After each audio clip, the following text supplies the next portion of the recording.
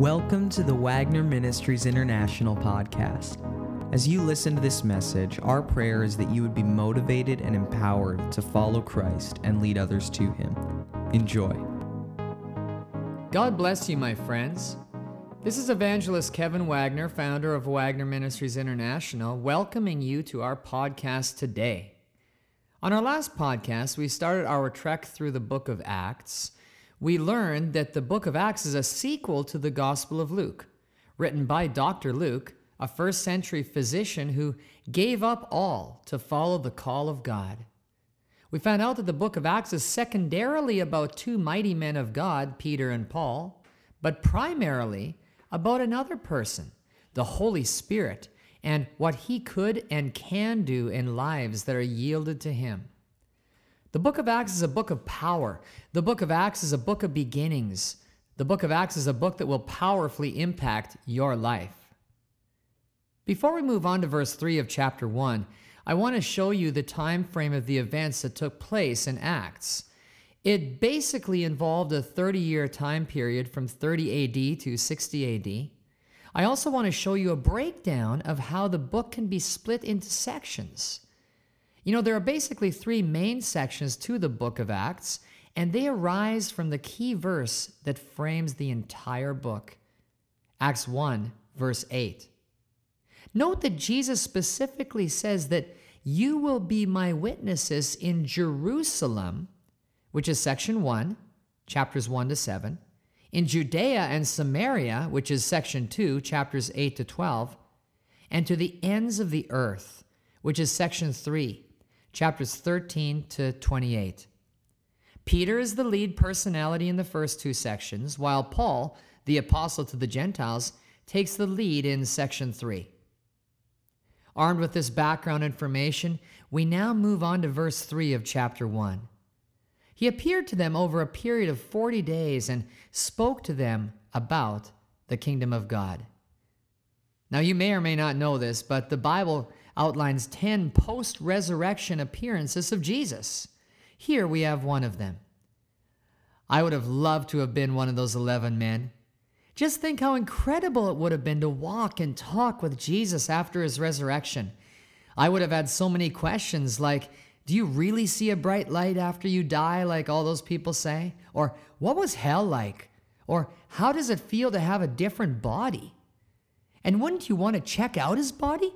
Touch it and try to figure out how he could walk through walls yet still feel like a solid person? I may be strange, but these are questions that I would want to ask Jesus. But far more than those questions. I just think it would have been incredible to spend time, quality time, 40 days of uninterrupted time with the Savior of the world, the King of the universe, the risen Lord and leader of all. The Word made flesh who was pierced and bruised for our sins, but who is now alive again. Those disciples got to get a preview of what every eye shall see on that great and terrible day when he comes on the clouds with great glory and 10,000 upon 10,000 angels with him. Oh, blessed are the eyes that get to see that preview. I wish I would have been there. But you know, as I was thinking about these things, it occurred to me that you and I don't have to be back in first century Palestine to get that preview of eternity, but that you and I in the 21st century, in whatever nation we live on earth, can catch a glimpse and hear the voice and feel the touch of the risen Lord Jesus Christ in much the same way that the disciples did back then. We don't have to feel gypped out of anything. We may not have been able to have early morning breakfast with the Lord around the Sea of Galilee that morning, but we can spend time with the Savior, intimate time with Him, every waking moment, if we so choose. I remember when our sons were little boys and they started asking questions, good questions about the Lord that every person both loves and dreads. Questions like, if Jesus is here, why can't we see Him? Don't you just love that question, moms and dads? I mean, don't you just feel like saying, now, son, I think it's time for your bedtime. But Dad, I just woke up. And don't they always seem to ask those questions when the preacher or some godly saint is visiting you, just waiting to see how you'll answer it? A question like that is something that's asked out loud by children because they don't have the fear and inhibitions that we adults do. But sadly, it's a question that many teenagers and adults, many church teenagers and adults, many Christian teenagers and adults are still asking, but silently, for fear of admitting a spiritual weakness to others who may be quick to judge them for something they struggle as intensely with themselves. If Jesus is here, why can't I see him?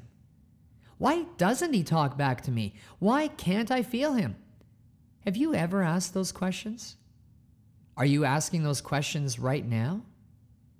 It's okay to ask those questions, because if we never ask questions like that, we'll never get answers, at least none that will ever satisfy. Acts 1, verse 3. After his suffering, he showed himself to these men and gave many convincing proofs that he was alive. He appeared to them over a period of 40 days and spoke about the kingdom of God. When you were a teenager, what was the first thing you'd do when you came back from a holiday? Well, if you grew up in the days before cell phones like I did, you'd pick up the phone and call your friends, right? You'd want to catch up on the lost time you had with your buds.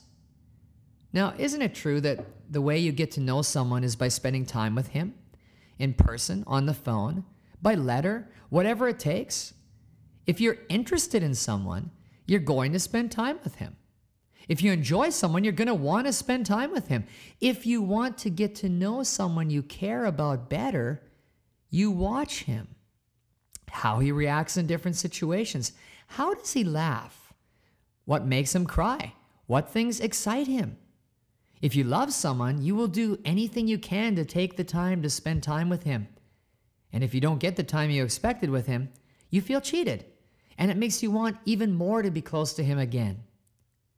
Those of us who are married or who have been in love know what I'm talking about. Before you're married, nothing could compare with time spent with your man or lady.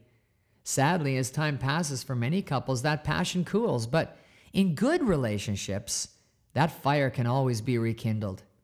Now, this isn't a message today on what marriage is, isn't, or should be, but it is about what we can initiate and how we can respond to Jesus so that our relationship with him can be as meaningful as those 40 days with him were for the disciples.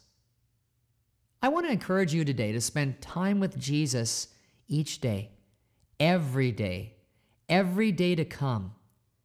It's the most significant investment that you can make.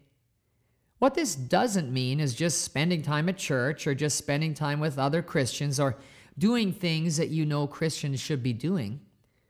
If you're anything like me, one of the biggest obstacles to knowing Jesus is that we're too busy to spend time with him. And that's putting the cart before the horse.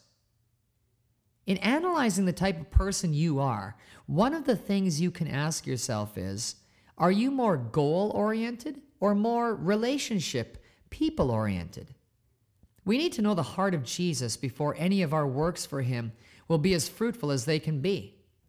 And doing something, anything, for a person you barely know will end up draining you and make your work joyless drudgery. And we know enough Christians like that. Maybe you have been one. Maybe you are one. But friend, that can change. Jesus wants it to change. To learn the heart of God, to learn who he is, we need to spend time with him, quality time, uninterrupted time. We need to talk to him, to listen to him. We need to watch the face of God and see how he laughs. We need to watch him and see what makes him cry.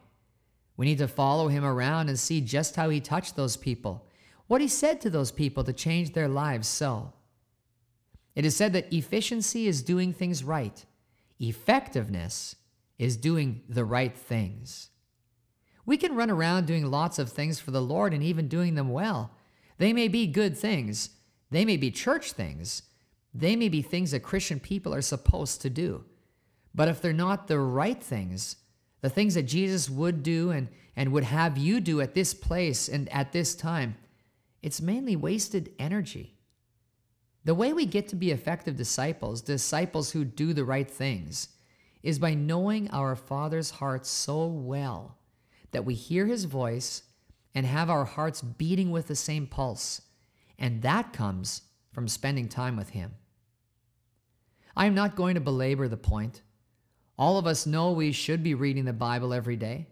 All of us know we should be praying more. But the reason for doing these things needs to be not because the preacher says you should, but because you want to get to know Jesus better. Does Jesus interest you? Then you'll want to get to know him better. Do you enjoy the type of person Jesus is? Then you're going to want to spend time with him. Are you in love with Jesus? Then more than anything else, you are going to want to be with him, to listen to his voice, to watch his smile, to feel his touch, to rest in him. Ah, yes, to rest in him. Jesus says, "Come to me, all you who labor, and I will give you rest." For those of you goal-oriented, well-intentioned saints who know your job better than your employer just said, "Take off some time and come alone with me for a while." We're going away together to get to know each other better, and once you know me better, then just watch what a productive and powerful worker you'll become. Some of you, however, aren't even at that point yet. You've been recruited, but you haven't enlisted. If the truth be known, you aren't really interested in working for the Lord, and even less interested, even fearful about getting to know Jesus any more deeply than coming to church involves.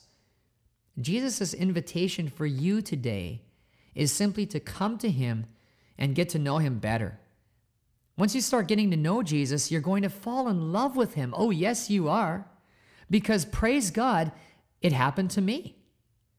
And I testify that the living Lord Jesus Christ is irresistible. Will you take up the Bible's invitation today to taste and see that the Lord is good? Get into your Bibles. Get the Bible into your ears and your head and your heart. You've got no defense or offense without the sword of the Spirit, which is the Word of God. Talk to the Lord. Think about him. Listen to him. All day long and into the night. I tell you, Jesus is going to change and bless your life all over the more time you spend with him. But just get to know him. That's it. Be with him. Make an environment in your home, your life, that is conducive to getting to know Jesus better. The better you get to know him, the more his power is going to rub off on you.